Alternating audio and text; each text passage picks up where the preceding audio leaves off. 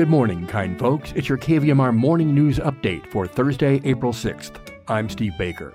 Is California's next health concern blood-sucking mosquitoes? All this water spells trouble. But first, regional weather.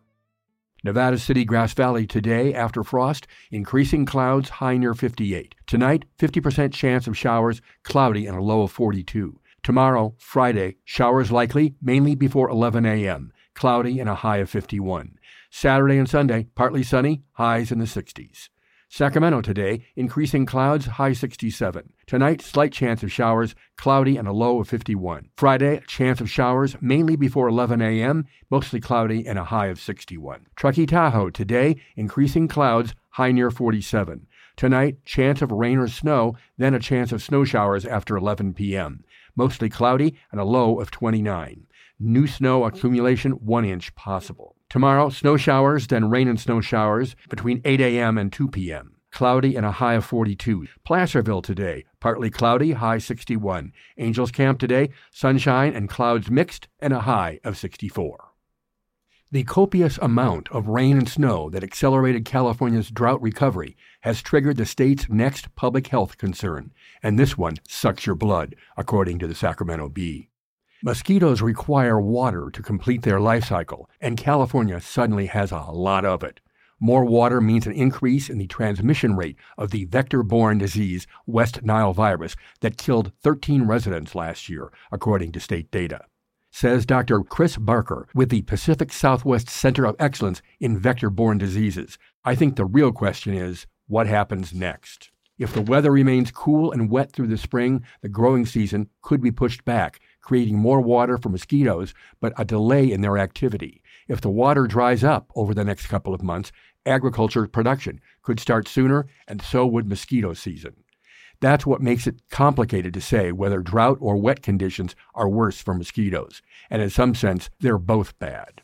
West Nile virus, transmitted from birds to humans and animals, is common in the U.S., but especially in California, with more than 7,600 human cases since 2003.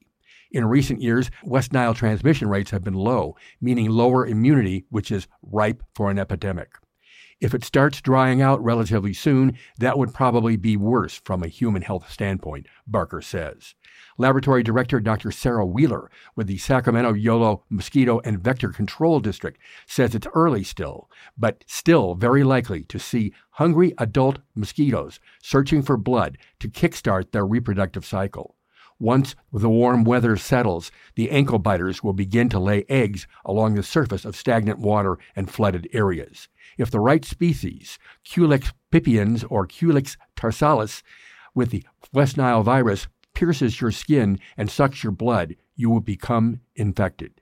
You are at the highest risk for exposure to the virus during the dry, warm months like July and August, especially if you're on your back patio enjoying the nice weather, making it easy for mosquitoes to find you, says Wheeler.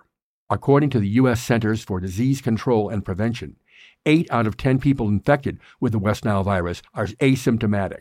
Roughly 1 in 5 people develop a fever as well as a headache, body aches and joint pains, vomiting, diarrhea, and rashes. In extreme cases, fatigue can last for months, and patients need to be hospitalized.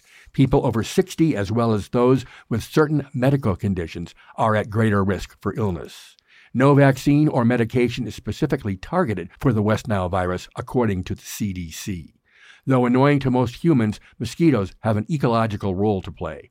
Beyond pollination, the cold-blooded insects serve as a primary food source for several animals like hummingbirds, birds, dragonflies, and turtles, according to the National Wildlife Federation.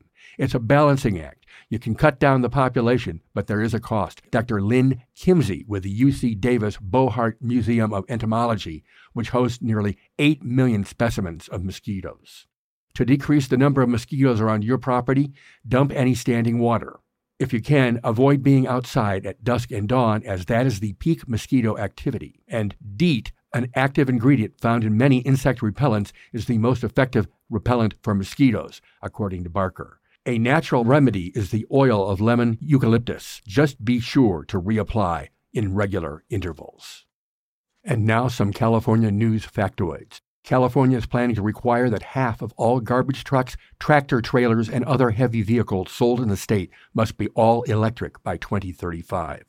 And Shasta County, a Republican stronghold in California, is getting rid of voting machines and will instead use paper ballots and count votes by hand. That according to The Guardian. And the Arcata City Council unanimously voted to include an Earth flag atop the U.S. and California flags on all city flagpoles, raising constitutional questions, the North Coast Journal reports.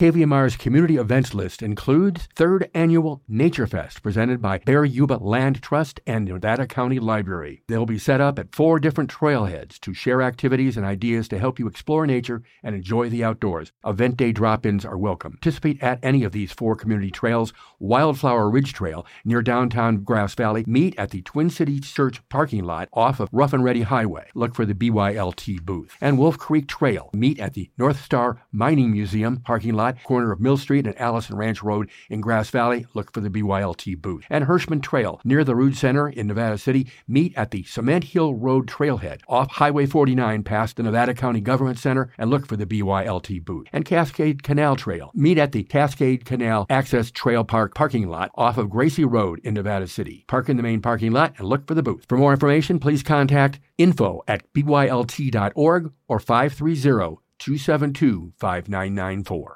And more information is available at kvmr.org, Community Events Calendar. Look for the April 8th listing. And now back to your Thursday morning show with your host, Buzz Barnett.